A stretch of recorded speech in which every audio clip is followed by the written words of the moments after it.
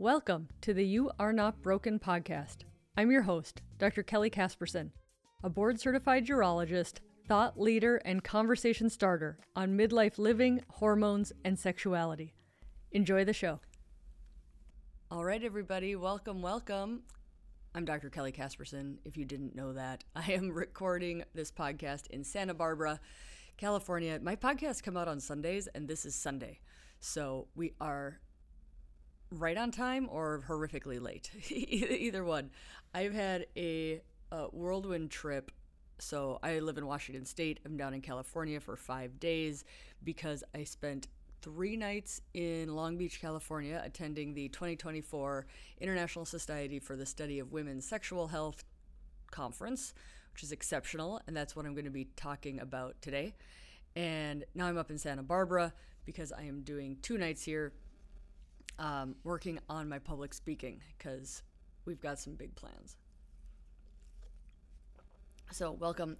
This is an amazing hotel, and there's no coffee in the rooms, so I had to go downstairs. I'm like, can I go downstairs barefoot? Is that allowed?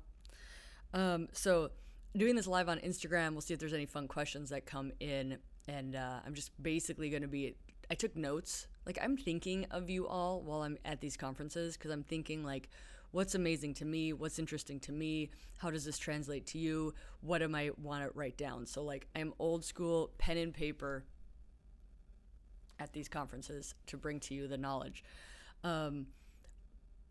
Quick plug that I didn't even do a podcast on is right before this conference was the Harvard Testosterone Education course, which is in Florida, run by Dr. Abe Morgenthaler and Mo Kira and Dr. Rachel Rubin.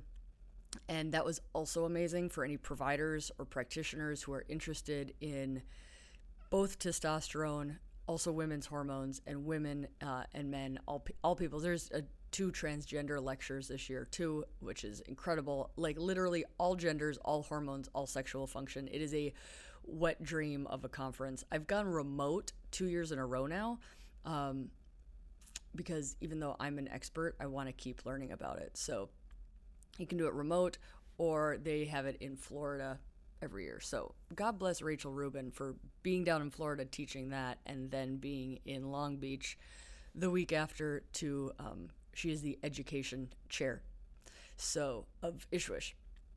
So big deal and full respect for her being away from her family that long. So the 2024 ISSWSH, for people who don't know what ISSWSH is, it was started about 20 years ago, more than 20 years ago now, by Dr. Irwin Goldstein and his colleagues. He said there were 6 people in the room when they started this, and have really made it a international society. There was like 500 or 600 people there, the most amount of research abstracts ever submitted this year. It is a legit conference. I first went at the beginning of my evolution into realizing I didn't know anything about female sexual function. So I first went to their fall course pre-pandemic and was in the coffee line. The coffee is a strong theme in my life. In the coffee line, the 10 a.m. coffee line at conferences, across from Dr. Ashley Fuller, who's an amazing gynecologist who is opening up her private hormone menopause clinic in Seattle come June. So Ashley Fuller, she's amazing. If you're nearby, go get your hormones helped by Dr. Ashley Fuller. So anyways, drinking coffee across from her. She's a gynecologist trained at one of the top gynecology residencies in the country. I went to medical school with her. I did my general surgery 3rd year medical school rotation with her. So we're very trauma bonded, basically. Pun and no pun intended. So she had these very cute pink Danskos in medical school, my friends. So she was across from the coffee line, and I'm like, what are you doing here? At the time, thinking all the gynecologists knew all the things about female sexual health. And she's like, I didn't learn this. So shout out to all the gynecologists. Shout out to all the people everywhere, whether you are a lawyer or an accountant or a bricklayer or a landscape architect, shout out to all the people who love lifelong learning, who love saying, you know what, maybe everything I learned in college and grad school and in my training program isn't all there is to learn. And to go back to Dr. Fuller and me in medical school, I actually told her this weekend as this memory. We had this chief resident. I don't remember his name. Shout out to him. But since I don't remember his name, I can tell you he was like a dick. But I remember him being a dick. And then I also remember like I was going up the stairs. I had turned around. I was looking down at him. This is like in the hospital. I was a third-year medical student. And I don't know how we were talking about this, but he said, there's nobody more in charge of your learning than you. Nobody, basically the theory, nobody cares more than you care or should care about your education. And it like was one of those lightning strike moments in my brain where I was like, boom, like, because you go through this education system of like your teachers know, the older doctors know, like your parents know, like all these people know what you're supposed to be doing and you're looking to them for guidance. And it was the first time where it's like, no, your education is your job. And that applies to everybody, whether you went through a formal training with continued education or not. I mean, I do continued education for urology. All physicians do to remain board certified. And there's stuff on there that like you can't rely on that for keeping you up to date of what you know. So point being, conferences are important. Lifelong learning is important. Even if you're not doing some formal thing like this, like what we learned about sex and hormones growing up is not all there is to it. Like, and if I make the grand assumption, most of us are just operating as if that knowledge that we learned is all there is to it. And I think that's why we are suffering as much as we're suffering. Yeah, some people on Instagram said, I feel this, love learning, and I'm constantly diving into different topics of interest. Yes.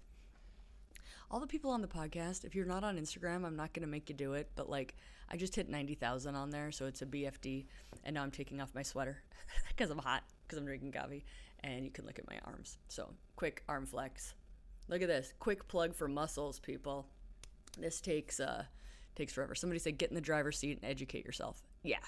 All right. So conferences, very important. Dr. Erwin Goldstein started this with his wife, Sue Goldstein, who is a sex-certified sex educator. She is amazing and still having trouble finding the right provider for testosterone help. Honey, I'm here. Big things are happening. Let me tell you, testosterone for women, literally my mission. So Sue Goldstein started out the presidential talk because she has been the ISSWSH president for the last 2 years. Shout out to Sue Goldstein. Go back. What are you going to do? You're going to go back like 3 months on the podcast-ish, and you're going to listen to my conversation with Sue Goldstein because it's amazing. See also Dr. Erwin Goldstein, who I think is the week after on my podcast. And he said today he'd come, this week, the conference thing, that he will come back on, and because we have more to talk about. So she said, I wrote this down, hearts are as important as our heads, or we have nothing. And this is an incredible reminder in our broken healthcare system that people have hearts and heads, and to listen to people, to give people, which is incredibly hard to do in a 15-minute doctor appointment, right? But remembering we're more than our pelvises, we're more than our medical conditions, we are more than the diagnosis our doctor gave us, we're more than the education that we got when we were 18, right? So shout out to Sue Goldstein for the opening statement of ISSWSH. Hearts are as important as our heads, or we have nothing. Absolutely love it. So the other thing people are talking about is sexuality being a human right. And I think about that, in two ways. Number one, from a legal law standpoint of like protecting protecting that right, but I also think about it as just bringing an awareness to, we have bodies that are sexual bodies. Plants have bodies. Do plants have bodies? Plants have plants that are sexual beings, right? Animals are sexual beings. It's literally part of being in the unless you're a rock, because rocks don't perpetuate their species. Literally part of the Earth experience is evolution, reproduction, creation of new life. And really how our culture has like taken that and put it in a dark corner. And I think there's something so profoundly beautiful to saying our sexuality is, and appreciating that is part of appreciating the earthiness of all of us, which is kind of cool or very weird. Okay, so sexuality being a human right. Louder for the people in the back of the room. I don't do enough live Instagram podcasts, do I? It's wicked fun for me, and also makes me very warm drinking coffee and yelling. Okay.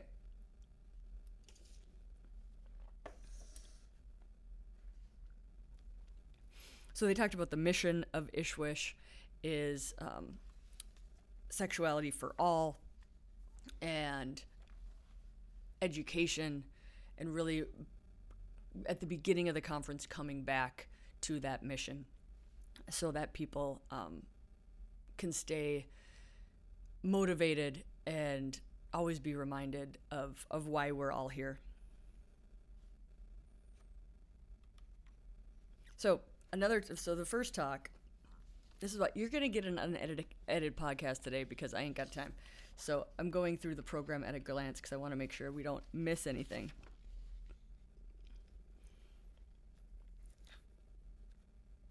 So we talked, they had great lectures about women, ADHD, and sexuality. I was actually texting my friend about this, who has very interested in ADHD, is like the role of ADHD and your sexuality. And there is some research on this, not all, not tons, but certainly all. I'm like literally listening to this ADHD lecture and texting my brother at the same time. And I'm like, do I have ADHD? Do I need to look into this? Like, not that I haven't thought about this before, but either I'm very easily suggested to, or I'm like, it's quite possible the reason that you do 5 things at a time and you're kind of successful at it is maybe there's an underlying ADHD diagnosis. My brother actually has, I don't think he'd mind me saying this, kind of significant, profound ADHD, and there's a genetic component, so there's that. Late diagnosed ADHD, yeah. The other very interesting thing about ADHD is it's, a lot of people will say late diagnosis ADHD or midlife diagnosis ADHD. And I really think a lot of perimenopausal symptoms, that's the question. That's why we need more research, right? Is declining hormones bringing out more of the ADHD because you have more anxiety, maybe more symptoms in your body? So is lowering hormones bringing out more ADHD? Or are we misdiagnosing? Are we calling it ADHD because we're actually more comfortable with that diagnosis than we're comfortable with the perimenopause diagnosis, right? I have a lot of questions about midlife and ADHD. I promise you people are actually looking into this. I need to have somebody on my podcast about perimenopause, menopause, and ADHD. So yeah, somebody just said, I just had mine increase. Somebody else said diagnosed with ADHD at 42. Yeah, and then my opinion, not being a researcher on this, is we definitely can't forget the importance of hormones in midlife and not just call it one thing and forget about the profound changes that are happening in our bodies hormone-wise at the exact same time, and we need to remember that, right? Because a lot of women will say, my anxiety, my ADHD, my hyperactivity, my sleep got better once I got the hormones figured out. So shout out to ISSWSH for talking about ADHD. Then the next talk was supporting sexual well-being in people with developmental disabilities. Rebecca Cam's PhD, psychotherapist, gave a lecture about that. very helpful. Again, not a lot of, don't have tons of research, but one thing that is overwhelming, one thing that was significant to me about the talk with people with developmental disabilities and sexuality is like the how we ignore, first of all, we ignore sexuality in most people, at least women, but really ignoring being sexual beings in people with developmental disabilities or a diagnosis. They actually get way less sex education, therefore more vulnerable to people wanting to use them, manipulate them, and put them in situations where they're not safe. Somebody just said, my doc said I'm too young for menopause and too old for ADHD. Oh my effing Lord. Somebody else, I love you guys. Somebody else said, sounds like you need a new doctor. Thank you for saying that. So the statistic was 40 to 60% of people with autism leave high school with no sexual education. And 60% of teachers, this is a study that they present, 60% of teachers think that these students could benefit from sex education. So the majority of people think they need help. The majority of people aren't getting help. And again, we can't ignore humans as being sexual beings. And if we do ignore them, there are consequences. It's not like, oh, well, they're just never going to need this. They can be put in places of vulnerability and abuse. And on the flip side, they deserve to understand that their body can experience pleasure in whatever form that can be, and how that they can approach that safely. The other statistic, which was really shocking to me about that talk, was 1 in 3 females with a disability do not have a usual healthcare provider. What I mean by usual is like somebody who knows you, right? I know you, I've taken care of you, I see you. Certainly with our fractured healthcare system, providers leaving all the time, much more employed situation, so jobs aren't as secure as they used to be. We get a lot of our care with urgent care, especially if we're decently healthy people, right? We don't go in and build that relationship. And certainly with something as intimate as sexual health, that relationship really does matter. So Amy Gravino, look her up. She's at Rutgers. She gave an amazing lecture on sexuality and the spectrum. Her herself sharing her experience of her story and how she now researches this. Really an advocate for autism, sexuality, educating. So highly recommend checking her out. Basically, her question was, how can we help autistic people date and learn about sex? So she developed a curriculum talking about consent, talking about sensory issues, talking about expectations, teaching people that porn is not sex, sex is not porn.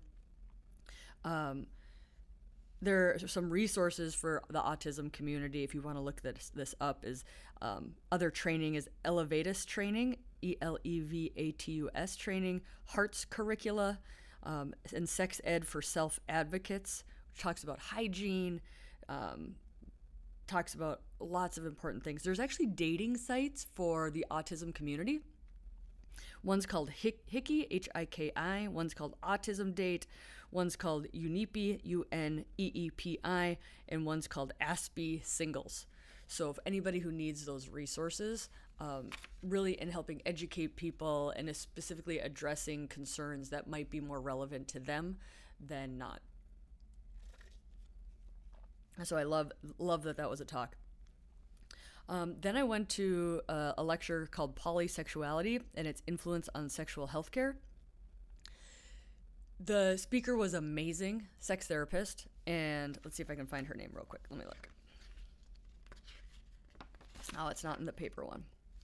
I don't have it up right now. So basically helping us with the word salad of all the words that everybody uses. Androsexual, that was a new one for me. That is a person who has sex with men. So that's a cool new word. Kelly currently reframing, not wanting to make jokes about herself. So, and lots of autosexual, somebody who's turned on by themselves. So lots of new words for us, and lots of words overlap. And the takeaway I got for this, which I think, like, what's the takeaway I want to share with you all, is definitions mean different things to different people.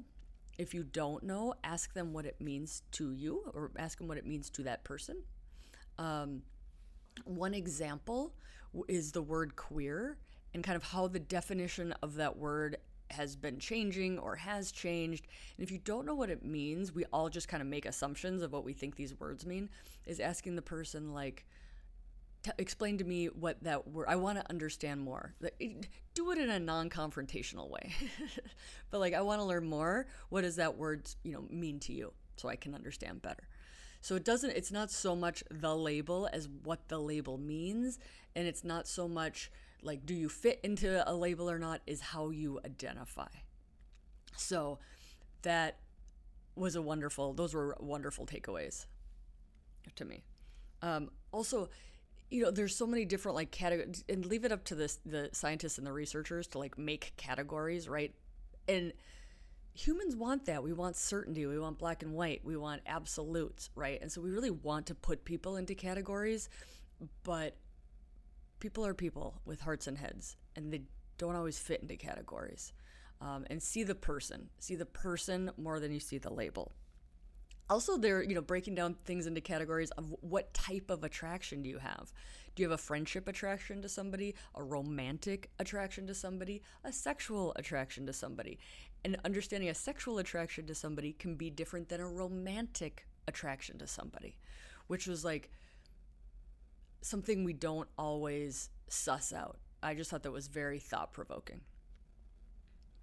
The other one is aesthetic attraction to somebody. You just like the way they look, but you don't really want to get involved either like romantically or sexually or anything. You're just like, I have an aesthetic attraction to you, which sounds like an amazing compliment. It's like, I don't want to actually do anything with you. I just like looking at this. So that's pretty fun. They were talking about the role of monogamy and polygamy, and how their statistic was most of the world is polygamous. Really a Western construct of monogamy. Like, I just want like a freaking day-long course on like I just want to understand the history and the role of Europe and the role of religion and the role of land inheritance laws and gender bias. Like, I just want, who's the freaking expert on that? Because I want to know. So they're talking about the difference between classical monogamy and serial monogamy, and they say most of us are serial monogamous. They say what classical monogamy is. I think there's like a bird that's classical monogamous, but so you're a virgin, then you get married, you just have intimacy with that person, and then if that person were to die, then you never again have sex again. That's the definition of classical monogamy. And they said, we argue that most of us are serial monogamous. So we have individual relationships. There might be a marriage somewhere in there. And then if somebody dies or moves on, then there's somebody else. That's a serial monogamist. And they were talking about the role of social change and the social changes of the last 80 years in changing our view of monogamy. Birth control, the sexual revolution, less religion adherence, we're living longer. I love this data. 100 years ago, marriage lasted on average 25 years. Somebody died. Going back to my whole theory of like why hormones are important in menopause, we are living more and longer than we ever have without hormones, so there can be consequences. And kind of that proof of like, we have like 50-year marriages now. I have patients who've been married for 60 years, right? The average length of marriage, not because of divorce, but because of lifespan and health, 100 years ago was 25 years. And I had seen somewhere else that an average marriage was 7 years because of the rate of like death in childbirth.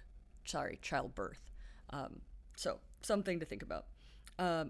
New forms of communication, going back to the list of how our changes in society have impacted monogamy. New forms of communication, like literally your dating pool was like your county.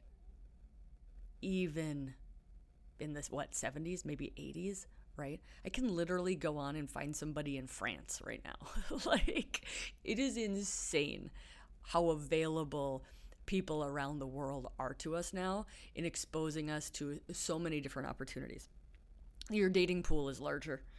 And more and more people aren't strictly monogamous and aren't strictly heterosexual. They're talking about the rise of like, I was married to a man, my husband passed away, now I'm in a relationship with a woman. And like how these things can change as we live longer and we're exposed to more different people. So very thought-provoking, very cool talk. I need to have her on my podcast. Hold on.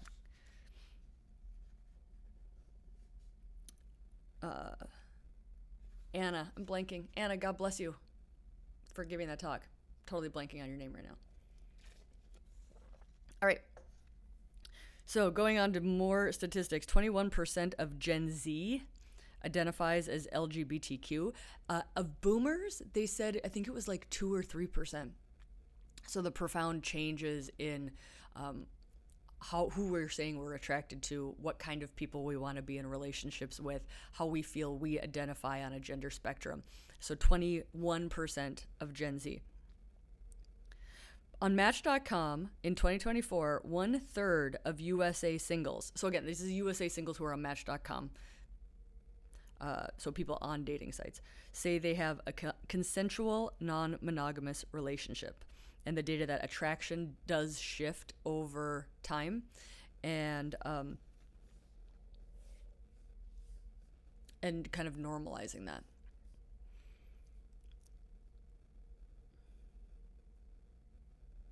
As far as health-related outcomes and polysexuality, just talking about how unsupported people are, there is an increased rate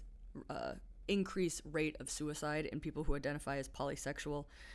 They talked about something called bi-invisibility, feeling like they don't exist, and really dismissing people who say that they're bisexual. And just, again, the overwhelming, like, we hate not being able to put people in boxes. We want to be like, that's where you were. If you say you're going to change, now we don't accept you. And saying how labels are really tough, but at the same time, people hate uncertainty.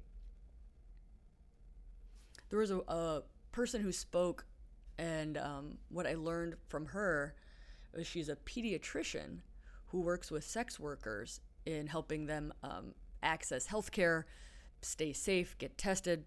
And it's like, if pediatricians are starting to help, like the need's overwhelming and they're not getting treatment in like the traditional, I wouldn't have thought of a pediatrician being somebody, who automatically would be helping support sex workers with their health. But it's like, she identified a need, and now she says like regular primary care will call her and ask like what panels to run and how to test, because she's really identified herself as an expert. So thank you to her for being at that conference and meeting me. Some books if people need or want to read more about this. Polysecure by Jessica Fern and Opening Up by Tristan Taromino are 2 books for people to explore polysexuality more if they want resources. So now we're talking about knowledge transference and how do people access accurate medical education. Thank you for everybody for referring them to my Instagram and to my podcast. Of course, this is why I started it, but they quoted a statistic that 70% of mental health info on TikTok is inaccurate. I believe it. I quit TikTok at the beginning of 2023. I decided to double down on Instagram and the podcast. You can only do so much, but that was part of it, is like the absolute promotion of complete bullshit was something instead of deciding to try to help that, I decided to get off that platform completely. I don't know if I'll go back on. But the point being, there is a lot of inaccurate medical information out there, and especially when done. Somebody on Instagram, I refuse to get on TikTok. Me too, girl. Totally. The other thing I wanted to do a quick shout out to was the international people that came to Long Beach. We had, of the people that I know about, and I know there was more, we had a doctor from Russia there. Several physicians from Thailand. France, I met a person from Amsterdam. I met a person from New Zealand. Shout out, you have amazing style. I loved looking at your dress. That international people came, and I want to thank all the international people that came to our country, because sometimes our country is portrayed as a little crazy, and unsettled and violent and argumentative. Our country kind of has some image issues sometimes. And I'm not trying to put our country in a box or give it too many labels, but thank you for coming over. Thank you for coming to my country. Thank you for introducing yourselves. Thank you for taking this knowledge. And by no means does America, for any reason, have the end-all be-all on how to do this right. So thank you for coming and sharing and exposing us to the world. I've learned so much, and I wanted to shout out to all the international people who came to this ISSWSH conference. Okay, next cool thing. I learned about, well, I've kind of learned, I mean, it's not this new thing, but shockwave therapy. So anybody who's out there has heard about shockwave therapy for erectile dysfunction, and this is my buyer beware advertisement before I go into some cool stuff. There are basically two different types of shockwave machines. One of them is bullshit placebo, and one of them is the real deal, and it has to do with the depth of the shockwave and how powerful it is and how it's regulated by the FDA as a class 1 or class 2 machine or product. So a lot of the shockwave for erectile dysfunction is placebo. These are vulnerable individuals who are desperate, who aren't getting what they want from Western medicine, and so are shelling out cash for this. And the placebo arm of any sexual health thing is significant, right? Placebo for sex med is about 30 to 40%. So there's a lot of bullshit shockwave, but there's legitimate shockwave. Apparently people shockwave horses, like in the horse therapy, horse husbandry world, using shockwaves helps them. So it's basically a radial ballistic shockwave, which is that's the radial ballistic pressure wave, which is your class 1, which is your scam, right? And then the class 2 devices are the ones that are FDA cleared, and they increase blood flow, improve wound healing, help with connective tissue, and bring in nitric oxide, which is a vasodilator, so brings in more blood flow. So if you're interested in shelling out cash, because insurance does not currently cover shockwave therapy, investigate what machine it is, and I would get a couple of opinions on different people and different machines before you spend your money on it to try to get the class 2 shockwave. So one brand or company that is considered legitimate is called Softwave. Yeah, shockwave used for tennis elbow. Yeah, they use it in rehab. So basically it's improving the tissue, getting in more blood flow, helping pain. Somebody at the conference said that their TMJ, they shockwaved their jaw for TMJ and it got better. So there's something to it. They're looking into it for stress incontinence. I'm excited and skeptical at the same time with stress incontinence, because I'm old enough to have seen a lot of bullshit come and go in the stress incontinence, and I think women are marketed to, again, vulnerable population who are desperate, they don't want mesh. So I'm excited and concerned at the same time on that. I don't jump on the new bandwagon with everything that's out there. So I'll need to see more data before I can recommend anything specifically for stress incontinence, but it is improving blood flow. So for pain conditions, tight pelvic floor, there's absolutely a theory on getting more blood flow in the muscles so the physical therapist can do their work on the muscles better. Somebody just said, I want to try that or they're doing it for tennis elbow. So that's cool. Moving on. So I hope you guys I'm 35 minutes in, and I think I'm literally on day 1 of the conference right now. So hang with me. It's rapid fire. Lots of different topics. 40 million women have genital urinary syndrome of menopause. I need to do a reel on that. That's a wild amount of people. Again, my view, vaginal estrogen should be over the counter. I don't think anybody's talking about doing that in this country, but it's over the counter in several other countries. We are working pretty darn hard on getting the black box warning off of vaginal estrogen. Somebody emailed me today and said, we're not going to call it the black box warning anymore because using the word black, it's perpetuating that black is bad, perpetuating that the word black is dangerous, and also perpetuating that like what's in if it's a black box warning, that means everything in there is like absolutely bad. And we know a lot of, especially what's in the black box warning. And I just called it the black box warning. I need to work on that too. But it was like the first time I thought like, let's not call it a black box warning. Let's just call it the FDA boxed label. Right. And kind of take away the power of what that sounds like. Also the stigma that we're perpetuating, that something that black is bad. So shout out to the person who emailed me about that, because that made me think today, and thank you very, very much. So we're not going to call it black box warning anymore, even though I'm going to slip up and do it. We're going to call it the FDA boxed labeling. Doesn't sound. I love it. I absolutely love it. Okay. So Friday morning. We're moving on to Friday morning. We are now on day 2. Oh, one more thought about genital urinary syndrome of menopause is that Rachel Rubin is spearheading a bunch of medical students. It's called the Sexual Medicine Research Team. SMART. SMRT. Sexual Medicine Research Team. If you're a medical student, you want to get involved in sex med research, Google that or email Rachel Rubin's clinic in Maryland.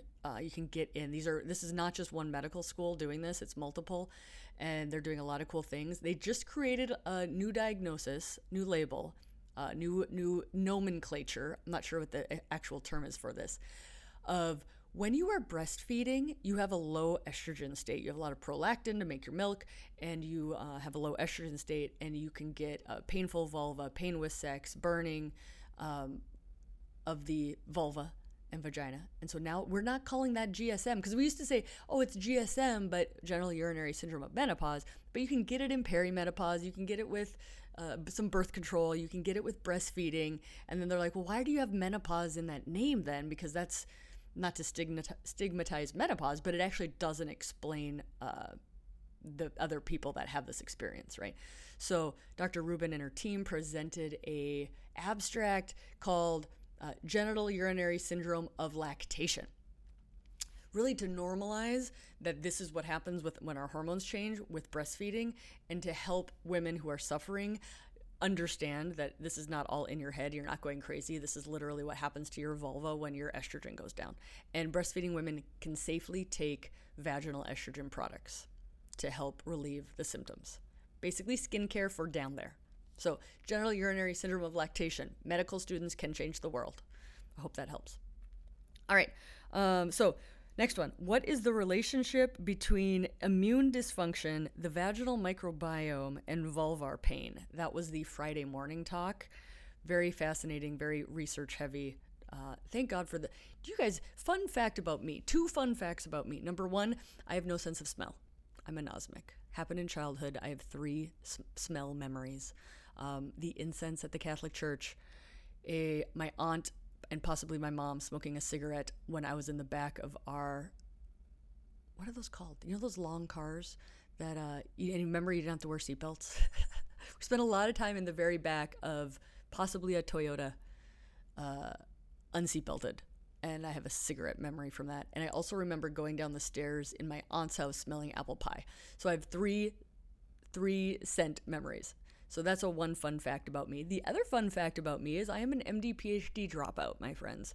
I started MD PhD, super nerdy, super smart, and did PhD courses at the same time as my first and second year medical school, which now sounds insane to me.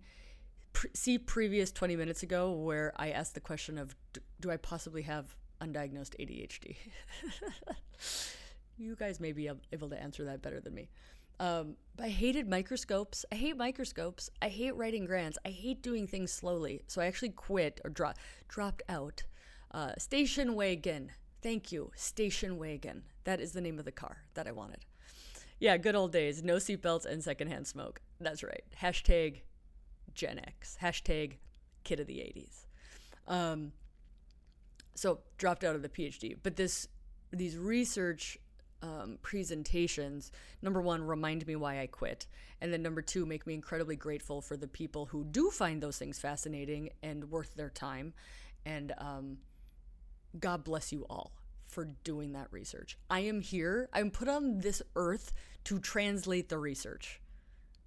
I wasn't put, although I have lots of research questions, I really want to do some research on looking at consent in marriages and this quasi-consent that a lot of women do, where like they have sex for other people. I think that's horrifically under-researched. So shout out to anybody who wants to help me manifest that and is working in a lab to help me figure out that. Anyways, let's go back to the microbiome and the vagina, shall we?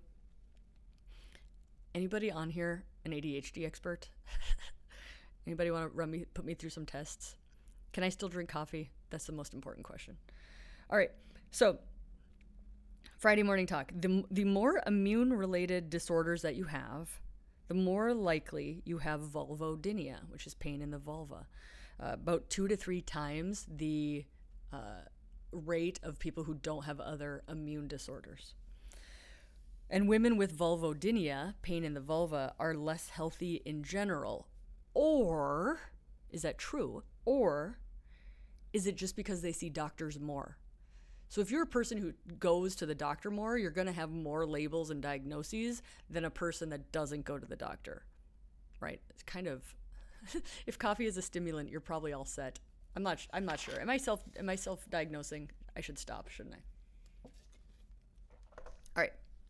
So the hot one of the hot topics is the role of mast cells and vulvar pain. I'm actually going to have on Dr. Andrew Goldstein in the next couple of months, vulvar specialist in DC and New York, and he's very interested in the role of mast cells, Ehlers-Danlos connective tissue disorders, and vulvar pain. So we're going to try to explain that all to you and make it interesting and help people understand how they're all related. So immune activation impacts vulvodynia.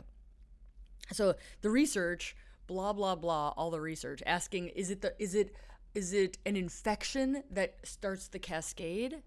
Or are you more vulnerable to infection because you already have underlying immune issues, right? I want to say strength, like your ability to withstand the insult of an infection. Right. So it's kind of a chicken and egg question is what they're trying to answer.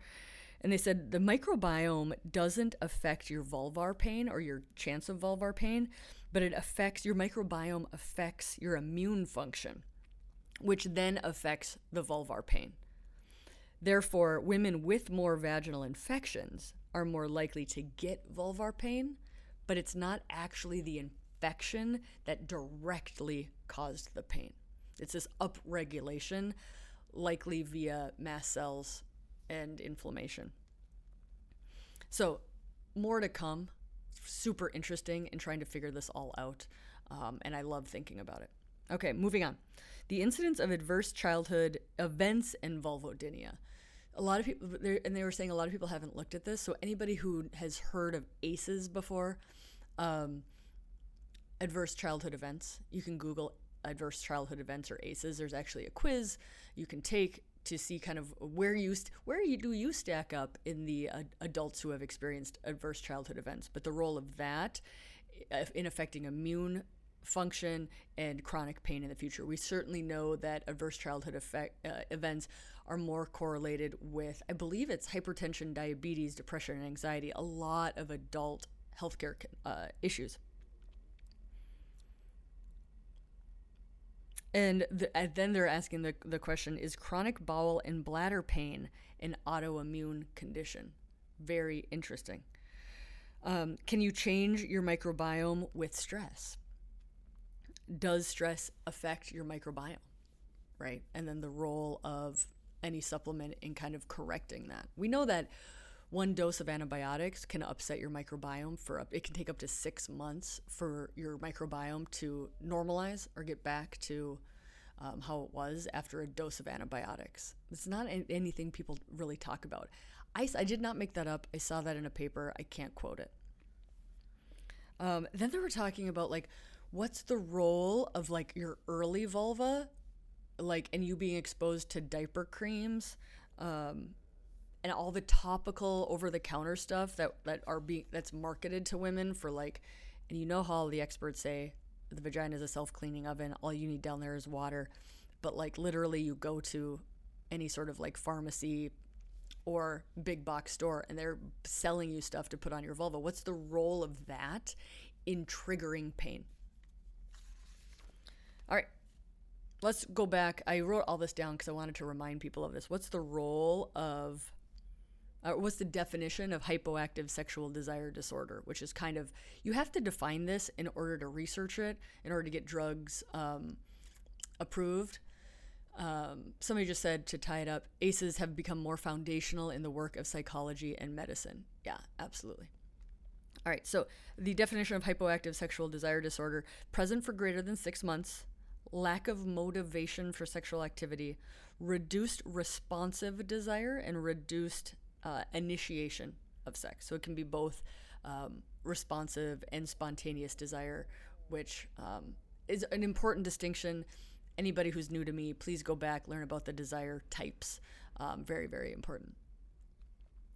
And this decreased responsiveness has to be distressful for you. You can't be like, yeah, I'm not interested in sex and I'm totally happy with my life. Like, nobody's going to be like, you must change. It's people who are distressed by it for options. And then the quote, which I loved: desire doesn't fall from the sky, right? Like, you have to be in a sexual context. It can't be, because so many, researchers, they're like, are you experiencing sexual desire? And you're like, no, I'm filling out an online questionnaire at work, right? Like, desire doesn't fall from the sky for many people. Now, some young people with raging hormones of multiple genders might say that desire is falling from the sky, but that is not everybody's normal lived experience, especially as we age, mature, get in long-term relationships, X, Y, and Z. But I loved that quote: desire doesn't come from the sky. Sexual problems increase with age, but people actually become less distressed about it. And really talking about the role of healthcare providers in addressing people's quality of life, because quality of life matters. And I will pound this till I die on the hormone issue of like, we're not just here to make you live longer. We want to help you thrive while you're living. What about itchy lady bits in menopause? Yes, God bless, that is big. They did not have an itchy lady bits in menopause course at this year's ISSWSH, but maybe they should. Yeah, it can absolutely be hormone mediated, itchy, dry skin in general, everywhere. That's real, that's not in your head. I'm starting to get itchy in my perimenopause era. I will report back. Okay. So quality of life is important. They did an online survey of pre-menopausal women. 40% complained of low desire. 48% expressed an interest in safe medications. Most people don't know that there are medications available. Oh, sorry for the podcast people, but I'm in a tank top on Instagram and somebody just said they liked my arms. So I actually talked to an amazing internal medicine doc. Please pause while I rub my arms.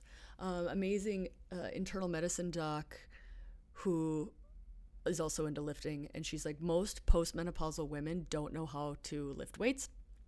And I'm like, well, I've been lifting weights for before medical school. See also AKA for a while. And I'm like, should I start posting more about that on Instagram and like maybe being like a role model? In my private membership, we have what I call them sweaty selfies. That's kind of like a beach body thing, but like an accountability fitness group in the private membership. And I post in that private Facebook group 4 to 5 times a week about me having just completed my workout. For me, accountability is everything. I was not working out the way I'm working out now until I really figured out mind work and the role of your limiting beliefs on you showing up for yourself, you showing up. I'm not a morning person. This isn't happening fast enough. It doesn't really matter. Those are all thoughts that we think are facts.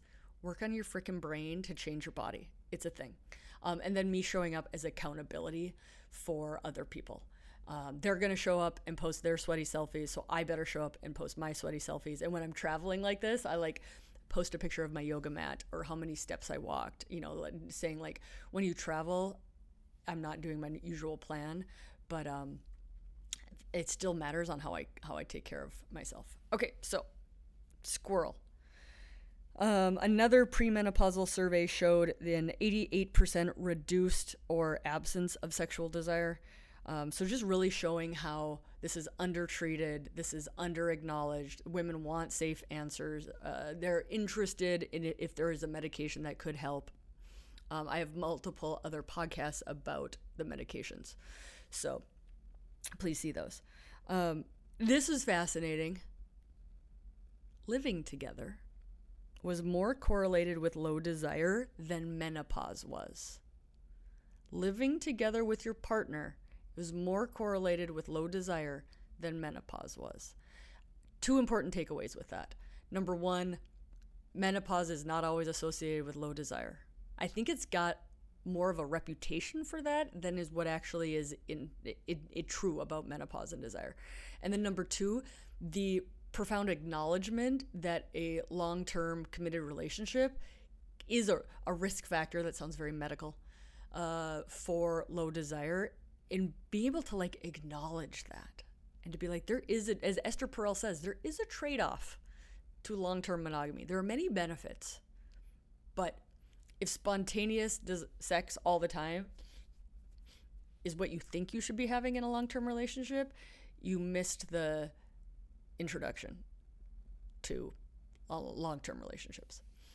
Okay, going back, since we're talking about muscles and personal training real quick, I have had multiple women say that they're on hormones now because of their personal trainer. Because there's something happening in the personal training world where they understand the importance of hormones and muscle and recovery and lean body mass and function, that the personal training world is encouraging the women to go to their doctor to talk about hormones, which is absolutely cool.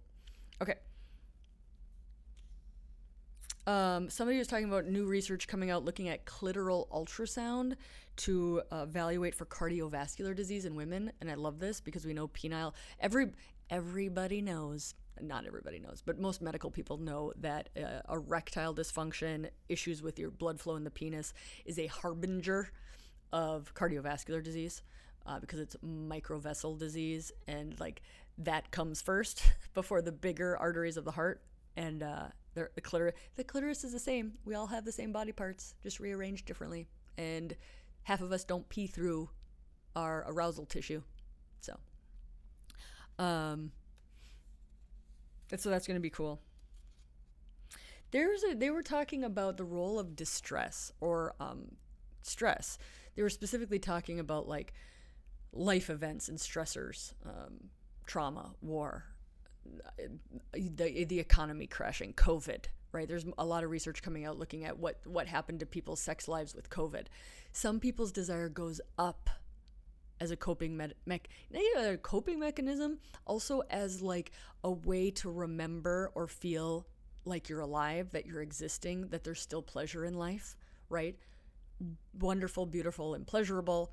And then the other people say, I have a decreased desire, I'm too stressed to have sex. And then some people say, I have sex to remember my aliveness, to feel connection, to feel love, as a reminder that we're alive and there's still pleasurable things in this world. So super interesting.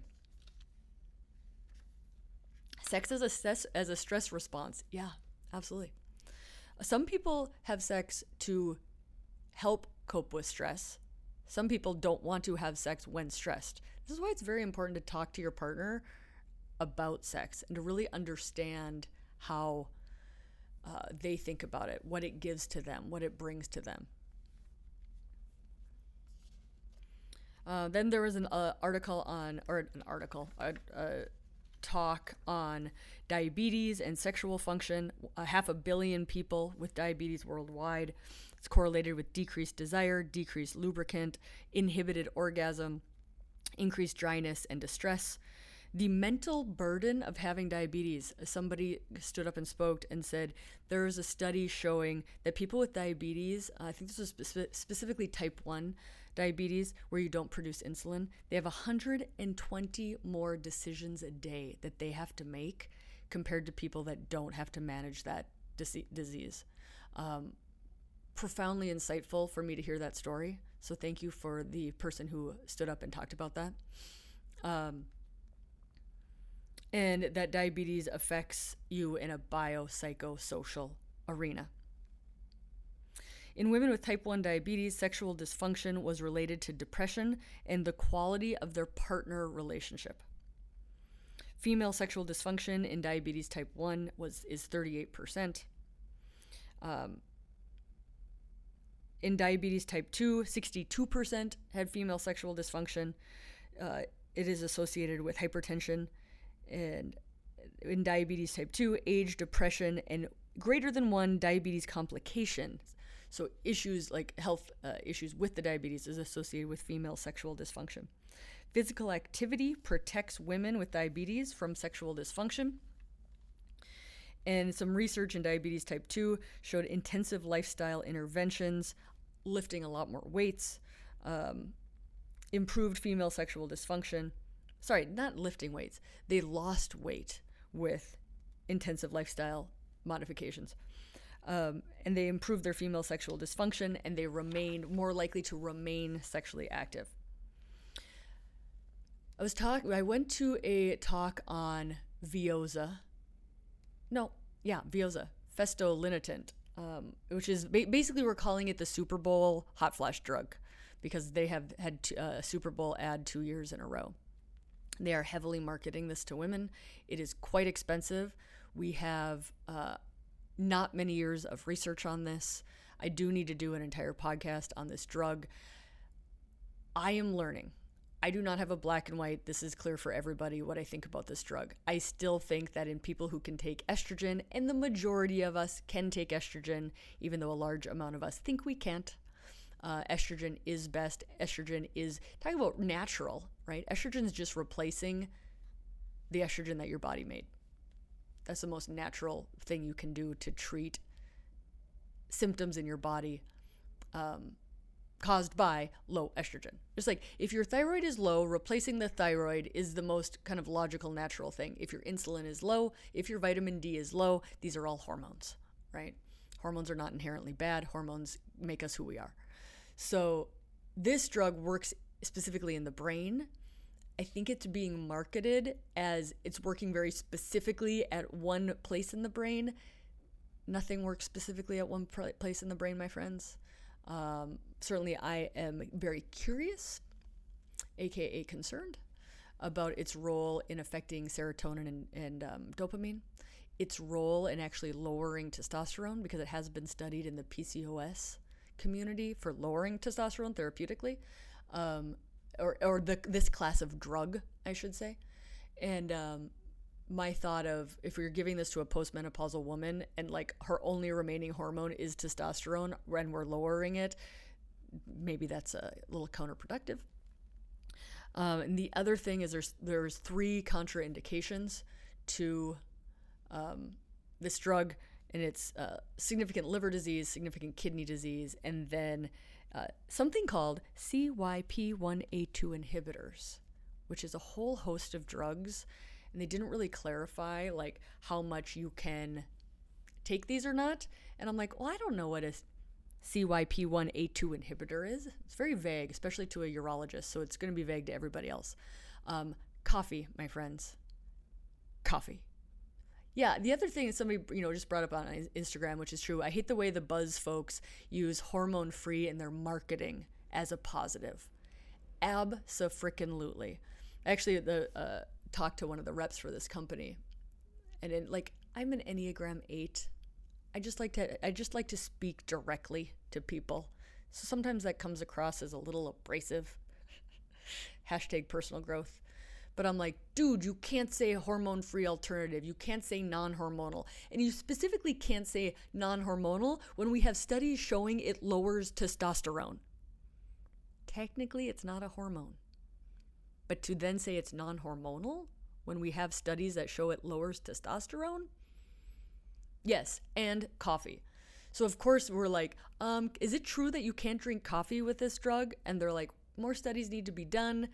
Please just see that it's contraindicated in CYP1A2 inhibitors. I immediately go on Google and say, is coffee a CYP1A2 inhibitor? The answer is yes. So I think I would hate to be the one to break the internet on Veoza. You can't drink coffee with it, but like I easily see some concern. And it might just affect how well the drug works, either by increasing or decreasing its efficacy. But my point is, don't be swept up on the bandwagon that a new drug only works in one part of the brain and is the next best thing since sliced bread and is worth $400 freaking dollars a month when you can get estrogen for $25 a month. So in people who can't take estrogen currently, see also the breast cancer survivorship community, and people who've had a history of, blood clots, pulmonary embolisms, significant cardiac dysfunction. There is currently a group of people who aren't going to be allowed to be on hormones, but that is a very small group. And I hate to be a cynic, but it's actually hard for a drug company to want to create a drug for a small group of people, see all the small groups of people who need drugs to help them, and it's not being done. So you know that this drug is being marketed to your average woman and is being helped by the incredible fear of estrogen that is still out there that we're trying to debunk. So I hope that was a fair analysis of festolinitant, which is the generic of the Super Bowl drug. What else? You guys, are you still with me? This was an amazing conference. I have a lot of thoughts. So, great talk on how to do social media. I did a lecture with the amazing Dr. Jill Kraft as talking about advocacy and what advocacy looks like, and some of the stories that I've been able to share. Getting women in Pakistan estrogen, it comes to mind because that just happened. Advocacy with being on social media and helping to educate and helping to debunk miseducation. I am here, like my subtitle is, I am here to make people think. I am not here to tell you what to do. I am here to make you think. And if I made you think, I've done my job. In a world where so many people benefit by you not thinking, I am here to do my job. So then we did, there was a lecture on orgasm, which was very cool. It was the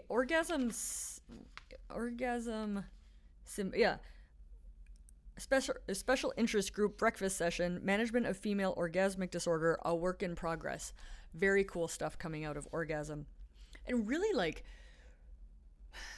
some science things we need to like simplify to explain to people, but I think with orgasm we actually take this like taboo topic and then we're like, these are the nerves, these are the neurotransmitters, this is how it inhibits pain, and you actually sciencey the orgasm up to make that topic more approachable to people, to be like, oh, you can talk about this just like you can talk about how your hand works, right? It is fascinating.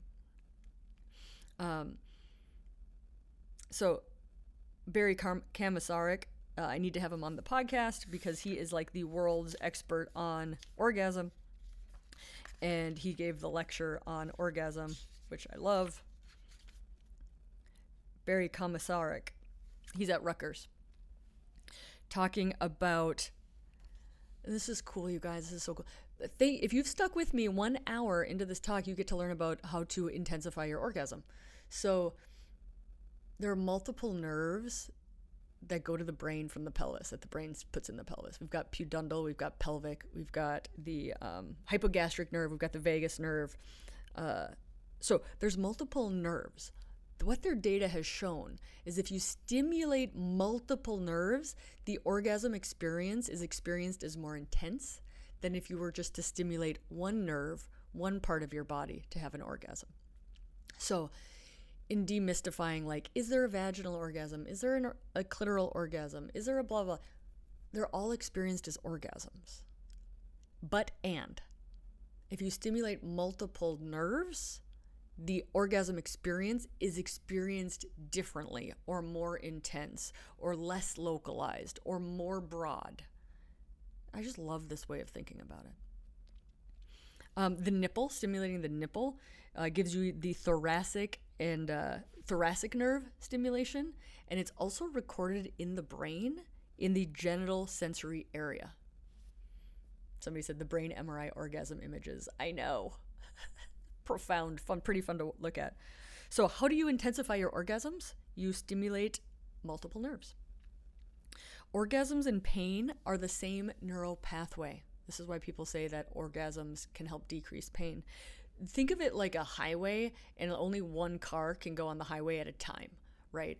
And if you're experiencing pain, you increase the pleasure one, and it can decrease the experience of pain because it's the same pathway. Yeah, somebody said not having a uterus changes orgasm in a huge way. Yes, that's real. That's not for everybody, but it is for more people than I think doctors validate. When they studied people's faces with experiencing pain and experiencing orgasm, and your face makes the same faces. And then they said, okay, look at this person's face. Are they having an orgasm or are they experiencing pain? And humans can't tell because it's the same face that you make because it's the same neural pathways. And arousal inhibits pain. There's actually something, I just interviewed a woman talking about, what do they call it? Orgasmic childbirth. In really trying to elicit pleasure as a way to manage, mitigate, optimize childbirth pain. Fascinating.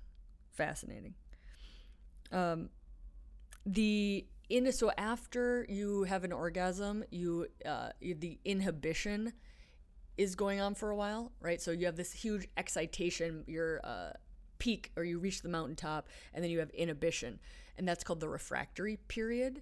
And women have a shorter refractory period than men do, and that is why they think women can experience what they call multiple orgasms or orgasms in quicker succession, because they have less inhibition afterwards. Some case studies, I don't think this is published yet, of the drugs. Most commonly known drug would be Ozempic, but the GLP-2 drugs, in their role in helping what we called PGAD, persistent genital arousal disorder. We now call that genital dysesthesia. There's other words for it because we wanted to get the word arousal out of that diagnosis because of the stigma associated with saying, like, oh, you're aroused, you must want it, you must like it. It's actually a very distressing condition, but it's commonly known as PGAD. A couple of people talk about having patients with PGAD. They started Ozempic, the PGAD got better. The way they think this is working is by dopamine in the brain. In decreasing your dopamine, it helps modulate the experience of persistent arousal disorder. So very interesting. With that, some reports of decreased desire for sex, decreased orgasm ability in people on the Ozempic-like medications. I got to show up to ISSWSH next year because I hope there's going to be some more abstracts looking at that.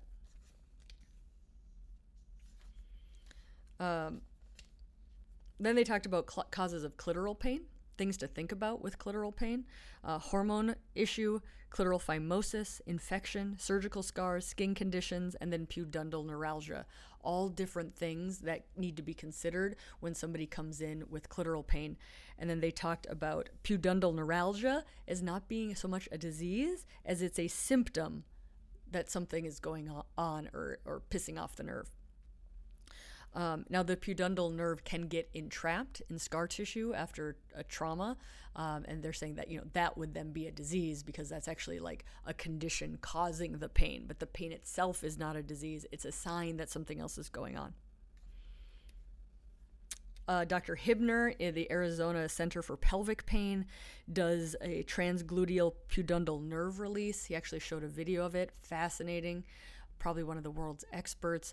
And in his data, 66% of people benefit from that surgery. And surgery is never the first thing that you do, but it's down the line in people who still have pain from the pudendal nerve. Then we did a lecture on how to think about pain in terms of regions. So if somebody comes in saying, I have vulva pain, penis pain, clitoral pain, it's not always the end organ. You have to kind of go up the ladder in investigating where this pain is coming from. Region 1, the end organ. It's like a skin condition or trauma to that. Oh, somebody just said Dr. Hibner's my doctor and he's amazing. Awesome. Shout out to Dr. Hibner on my podcast, From Me and a Patient. So region 1 is the end organ. Region 2 is your pelvis. Region 3 is the cauda equina. So we're going up. Any of these areas can be the driver for pain. Region 4 is the spinal cord. Region 5 is the brain. So region 3, going back again to the cauda equina, so the end of the spinal cord where the nerves are starting to spread out and go to their end organ. That's where the Tarlov cysts exist. These are discovered by MRI, often considered incidental, but can have put profound pressure on the nerves, causing pain. The other word for PGAD that I was trying to remember, what they're calling it now is genital pelvic sciatica, because so many people understand that sciatica is an unwanted nerve upregulation, and thinking about if you can get unwanted upregulation of your nerve in your sciatic going all the way down your leg, doesn't mean there's a problem with your leg. It means there's a problem with the nerve. And people understand that. So in speaking to genital pain issues like that, it helps explain what's going on a lot better than I have clitoris pain, I have penis pain, I have unwanted arousal. All right. In the Journal of Sex Med in 2023, I believe it's February for anybody who's interested, there is a care algorithm for persistent genital arousal disorder. You can either look this up, bring it into your doctor, or if you're a provider, you can look that up. And then Jason Kutch, PhD from California, was talking about region 5, so the role of the brain in chronic regional pain syndromes. And so in people with pelvic pain, that they have chronic overlapping conditions. They might have pain in other sites. If you have pain in multiple locations, it might be more important to address the brain, because that is the go up the stream, region 5, than each individual. Like my elbow expert, my shoulder expert, my gut expert, right? Of like, there is a role for the brain, especially in people with chronic multiple regions of pain. They have a NIH grant looking at transcranial magnetic stimulation to treat widespread pain. That was very interesting. And then they're researching neuromodulation of pain through immersive activity. And the immersive activity they used was surfing. There's actually a documentary on, I think, surfing and maybe veterans and PTSD, which I love documentaries on this stuff. I'll probably look it up, blanking on the name of that right now. But showing surfing gave people 50% reduction in their pain. And the theory is you have an external focus for your brain to look at and interact with. So this external focus of attention decreases your perception of pain. Absolutely insane. Then we had a talk on sex tech. Lots of cool statistics coming out of that. She presented some research on the clitoral suction device. I call them clitoral suction devices. Some people don't like it that I call them that. They want to call them like air pulse, blah, blah, blahs. But she called them clitoral suction devices, so I feel very validated that I'm going to keep calling them that. So she was saying the clitoral suction devices were a clear departure from the classic penis and vagina dildo vibrator viewpoint of what women want as far as vibrators go. And so defining what innovation is. So innovation is a clear departure from the kind of the standard practices. Some research showing virtual reality experiences, people who are wearing the virtual reality had increased arousal, experienced arousal as more intense than any 2D erotica consumption, like your classic magazines. Porn would be 2D, two-dimensional. So that's super interesting. They did a study looking at the clitoral suction devices. They did 12 weeks prospective study in females with multiple sclerosis or spinal cord injury. What they found was there were sustained effects on improvement in sexual function after the trial. So the question of, does the clitoral suction device actually restore function longer than you actually using it? Oh, somebody said the way I explain things is so good. Thank you. Words of affirmation is my love language. Please send letters. They're talking about haptics, which is like a wearable touch sensor. So you're touching my arm and I feel it in my genitals. Trippy future sci-fi. There's not a product you can purchase as far as touchable haptics right now. Somebody said, I'm in awe of how much info flies out of your mouth. Like, oh, nothing. You are brilliant. Thank you. This is why I like doing Instagram podcasting. Like, me talking to myself is horrific. Me talking to like 109 of you, you're going to get a lot more out of me when I'm not talking to the wall. I currently have a green wall in front of me. That would be a much less interesting podcast. Talking about tech fears. So the fears around tech. What fears when people say, hey, porn, tech, blah, blah, blah. Desensitization. People are fearing that they're going to be desensitized and won't respond to their real life partner. Tech fears is that women will become dependent. You're going to fall in love with your vibrator. Not true. Vibrators are not humans. So these are fears, kind of like myths, right? That people are going to be intimidated. My boyfriend's going to be intimidated. My partner's going to be intimidated. And then that it'll create partner disconnection by bringing something into the bedroom. This has actually been debunked with multiple research studies, in that women who incorporate vibrators into their sexual acumen actually have, they research the female sexual dysfunction index, objective quantifiable data showing that people are more sex positive, have healthier relationships, have better desire because of, or as a consequence of, or just because they're utilizing sex tech in their sex life. So that's pretty cool. She was looking at any of the data. This is Nicole Pross, who needs to be on my podcast because she gave an amazing talk about sex tech. Was talking about debunking, looking into the theory or myth or concern that vibrators cause desensitization. And she's like, well, we don't have great data in the pelvis with vibrators, but we do have vibratory trauma in construction worker data. So people who use jackhammers, people who use, machine work, people who do repetitive things with machines that vibrate. And from those studies, there is a temporary desensitization, but then it is restored. And she's like, very likely the products available in sex tech for vibrators the consumer products are at a much lower level of vibration intensity than construction worker tools. But we do have some data that there is a transient desensitization in people who are working with their hands in construction with vibrators. So she's like, my takeaway from this was like, when people are like, vibrators won't desensitize you. Over the long term, they won't. Temporarily, yeah, your nerves kind of get a little bit exhausted and need a break.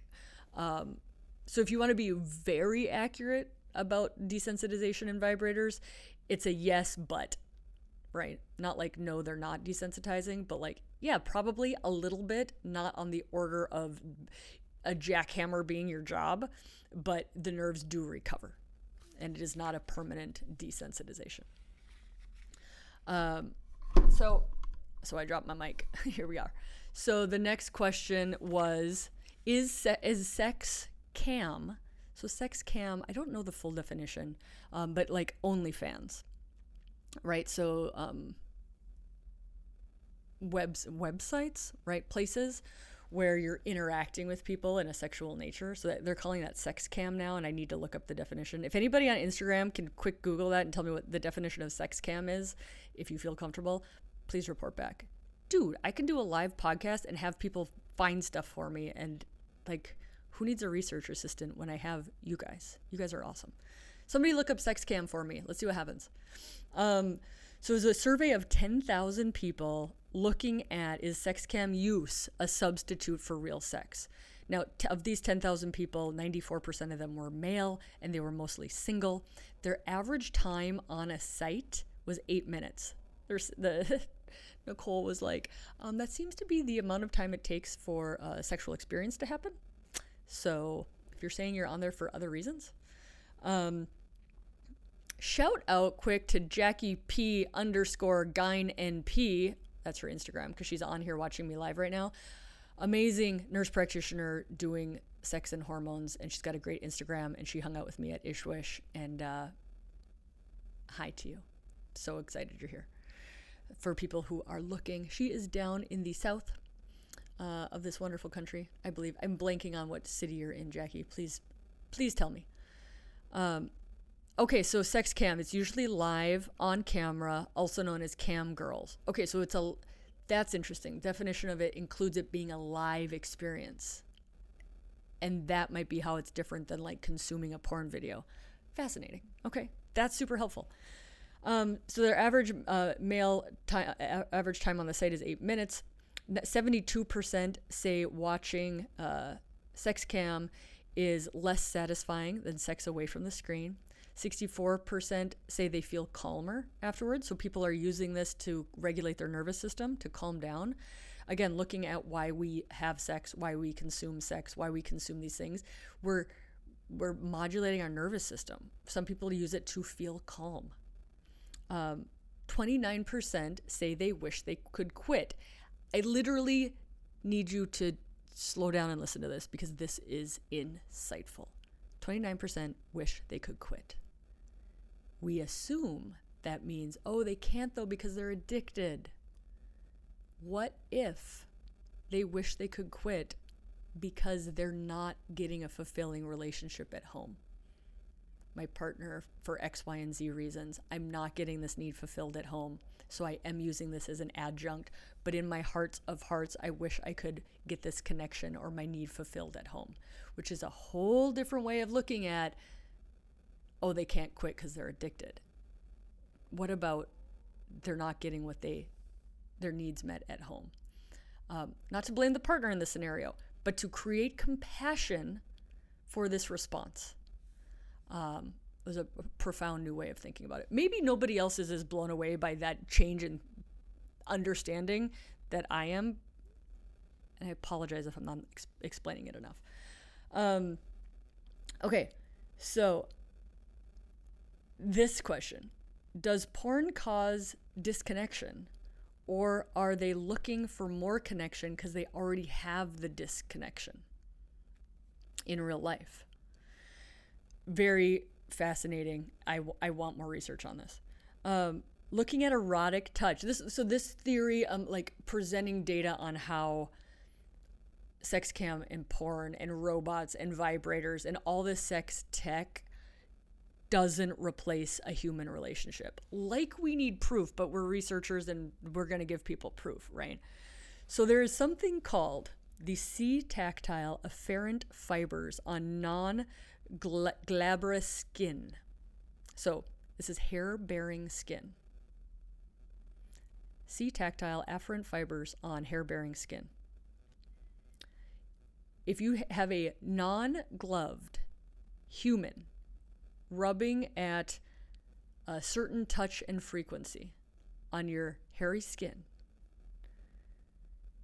it produces arousal and connection in the brain. They've tried it with a robot touching the skin. They've tried it with a gloved hand touching the skin.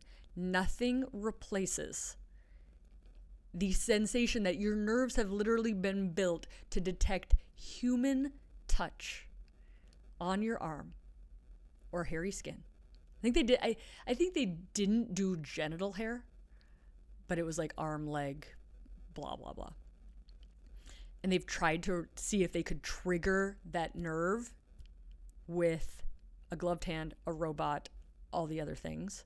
And they gave a great explanation of this. If you take your arm and you rub it really, really fast, that's like energy, right? If you touch it another certain way, it might be tickly. And then if you touch it the kind of a slow with that gentle sort of pressure, that's the arousal touch. It's very specific. And we are wired to detect that from another human. And doing the same sort of touch with a non-human doesn't fire the nerves. Now who's coming to ISSWSH in 2025, right? Like, it's this shit. It's so fucking fascinating. Oh my God. And then they looked at, who uses sex tech? Why are they using sex tech? And a great majority of any gender. Yeah, somebody said that's profound. I wonder if that is part of our survival brain. Yeah, absolutely. Any gender, the reason for engaging in sexual activity, whether it's sex cam or something else, is I need to feel desired. Any gender. We have an innate need to feel connected, to feel desired. And this is very profound for me, especially when I talk to maybe the low desire person in a relationship, not understanding the higher desires need, and thinking they just want sex. They just want this physical act. They just want it, whatever kind of negative we're putting on that. And why communication is so important is like, there is a profound need to feel loved, to feel connected, to feel desired. Some people get that by having sex. Some people need that before they have sex in order to have sex. And I always joke around and say, those two people are living in a house together. But really understanding, we dismiss people's need. We see it as this need for physical sexual contact.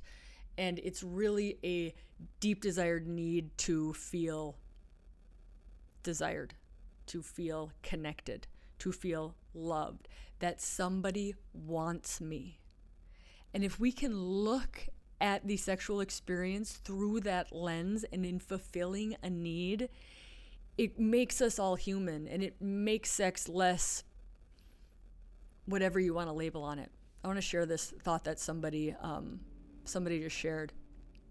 Former massage therapist, I had clients who were older, living alone, who regularly booked to just have human touch. No sexual, just to be touched. Very emotional for them. I'm not crying, you're crying. Oh my God. You guys, this is profound, profound work.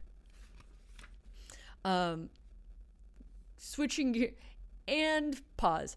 Yeah, people that are alone forget human touch. Yeah, absolutely. There's nothing better than skin to skin. Yeah, absolutely. So you will not be replaced by a robot. There. Case closed. And in thinking, if you are the person who is being challenged with a partner's request for sexual intimacy, in learning how to communicate the actual needs, maybe how we can meet those needs, not by putting something in a vagina if that's painful, etc., etc. So looking at myths again, the myth of semen retention on the internet is so hot right now. Somebody did research showing 50% of topics discussed in men's sexual health on the internet is semen retention, and there is zero data that not masturbating, not having sex, holding your semen in provides a health benefit. And that really people are doing this for clicks or for money or to perpetuate the non-masturbation agenda, but semen retention is bullshit. FYI, pass it on. There is a group that claims to reach spiritual enlightenment. You should never experience orgasm. Hard stop. You should never experience orgasm, and that not experiencing orgasm or hanging onto your semen or your ejaculation cures alcohol and depression and cures terrorism. It's just insanity. It's like, make a bunch of shit up and put it on the internet and then charge money to coach people on how to do it. This is nuts. So that was a very good presentation on myths around sexual health. So he joked it would cure child support. I did not. There was a talk. So I gave my talk yesterday at noon on advocacy and social media and how we think of ourselves as, are we promoters? Are we connectors? Are we enhancers? We don't have to do the research, but how do we get it out there, right? Like some people's job in life is to research. My job is to communicate the research. I am a knowledge translator. That is my role. That is why I have my podcast. That is why I love talking to people, because this stuff excites me and I really think it can help your life. So that was my talk yesterday. Did an hour-long talk with Jill Kraft. The talk that I missed, because now I'm up in Santa Barbara, the talk that I missed was on rough sex and choking. And I missed it, so I need to go review the slides. But I believe the takeaway is that choking and dangerous behaviors can be very bad for your brain. If you decrease oxygen to the brain, it's bad for the brain. Do I need to explain this to people? Also, some non-consensual stuff happening, especially in the younger generations of people agree/not agreeing, right? It's that like, I don't want it, but I don't feel like I can say no. It's in the popular music right now, thinking that choking behaviors are vanilla sex, really kind of normalizing. I have to tell you, my gut right now, I'm a little uncomfortable with this in a non-consensual hell. If it's not a hell yes, do not do it. So, more to come on that. Maybe I'll watch the lecture that I missed and have that person on my podcast, because I think the importance of freaking good adult sex ed in saying this is happening, these are the concerns with it. So there was a talk today that I'm missing. Shout out to Jill Kraft on progesterone, the role of progesterone. So I'm bummed that I'm missing that. But dude, I just talked for an hour and a half on what I did show up to. There was a one more parting thought. There was a abstract looking at flibanserin, trade name Addie, on women. I believe it was women with aromatase inhibitors. So breast cancer patients looking at that. So more to come. Thank God people are doing this research. I thought that there was 5 million breast cancer survivors. Dr. Corinne Men said 6 million. So certainly this is a large part of our population that's suffering, that is undertreated, both in regards to sexual health and hormone health. And really excited to come out of this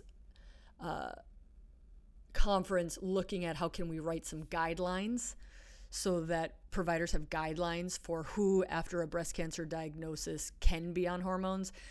Certainly the triple negatives, certainly the DCIS, but we need guidelines to say all breast cancer is not all breast cancer, right? We're oversimplifying and therefore undertreating. So I'm very excited about that. I'm very excited to really start working on getting the DEA regulation off of testosterone, really starting to look at my intersectionality of sex ed, menopause hormones, and the role of testosterone, and really thinking like my 3-bubble Venn diagram that I've really like, where are my interests? Where do my interests lie? How do these all overlap? And how can I advocate with the power that I have, with the audience that I have, with the doctors that I can access, with the legislature, higher ups, people who are on the advocacy world, how we can advocate. One more final, have I been saying one more final thought for an hour and a half? Probably. the $100 million in research that First Lady Jill Biden is pushing through, which is incredible. But I talked to a friend who was in the room with that earlier this week, and I said, if you do $100 million in research, but you do not spend any money educating the doctors and the providers on how to translate this research into actual care for women, you have not moved the needle. If you put in $100 million in research and you keep all that information behind a paywall in the research journals, and you do not educate the providers and you do not educate the women in how to advocate for themselves, you have not moved the needle. So, here we go. Yes, we need 100 million more in research, but it has to include the knowledge translation part. Incredibly important, and that's what I do. So thank you so much. I love you guys all. Thank you for being here. Thank you for following. The podcast is growing and the Instagram is growing because it's being shared. I do not advertise. I literally cannot boost on Instagram because I do say some words that are anatomical body parts that violate terms and conditions. So I do not promote, I do not boost, I do not advertise. Literally, I am going to get to the top of the Apple Health and Fitness charts because of you. I'm not buying my way there. This is a boat that is rising. And I encourage you, if you care about this, if you think women can benefit from this, if you think couples and men and all genders can benefit from this, effing share this information, promote it, say it's medically accurate, say how important it is to you, that the knowledge translation that comes from the benchtop and the scientists gets out into the world. Please do it. Use me. I am here. The universe put me here. I am here. That is 1 hour and 37 minutes. Anybody who hung out to the end, God bless you. This might be the longest podcast episode I've ever done. And that is from 2 days at the ISSWSH. This is a thought download from 2 days at the 2024 ISSWSH meeting. God bless. Join ISSWSH if you're a provider, please. It's awesome. All right, you guys. I love you so much. Signing off until next time. Oh, real quick, there's going to be a bonus episode of the podcast this Wednesday talking all about my retreat. So I release podcasts on Sundays. This is going to be a Wednesday podcast release. If you want to hear that, please do. If you don't, and that retreat is not for you, just wait till next Sunday or listen to this one again, because boy, did I do a thought download. All right. I love you guys so much. Thank you for listening to this week's episode of You Are Not Broken. If you want to dig deeper with me, sign up for my Adult Sex Education Masterclass, where you learn adult things like communication skills, anatomy lessons, and desire types, and how to talk to your doctor about sexual health concerns. If you want the Adult Sex Education Masterclass for free, join my monthly membership for more in-depth, exclusive content, more time with yours truly, a private podcast, coaching, and educational empowerment. And you can watch my interviews live and get them immediately without advertising. Head over to www.kellykaspersonmd.com for the membership and Adult Sex Ed Masterclass. Members get the Masterclass for free. This podcast is presented solely for educational, entertainment, and informational purposes only. I am a doctor, but not your doctor in this format. And all of my platforms and guests, including on this podcast, are not giving individual medical advice or practicing medicine. See and consult with your own care team for your individual needs and concerns. This podcast is not intended as a substitute for the care and advice of a physician, therapist, or other qualified professional. This podcast does not constitute the practice of medicine, in case you were curious about that, and no doctor-patient relationship is formed. But I still love you. Using the information on this podcast or any of my platforms is at your own risk. Until next time, remember, you are not broken.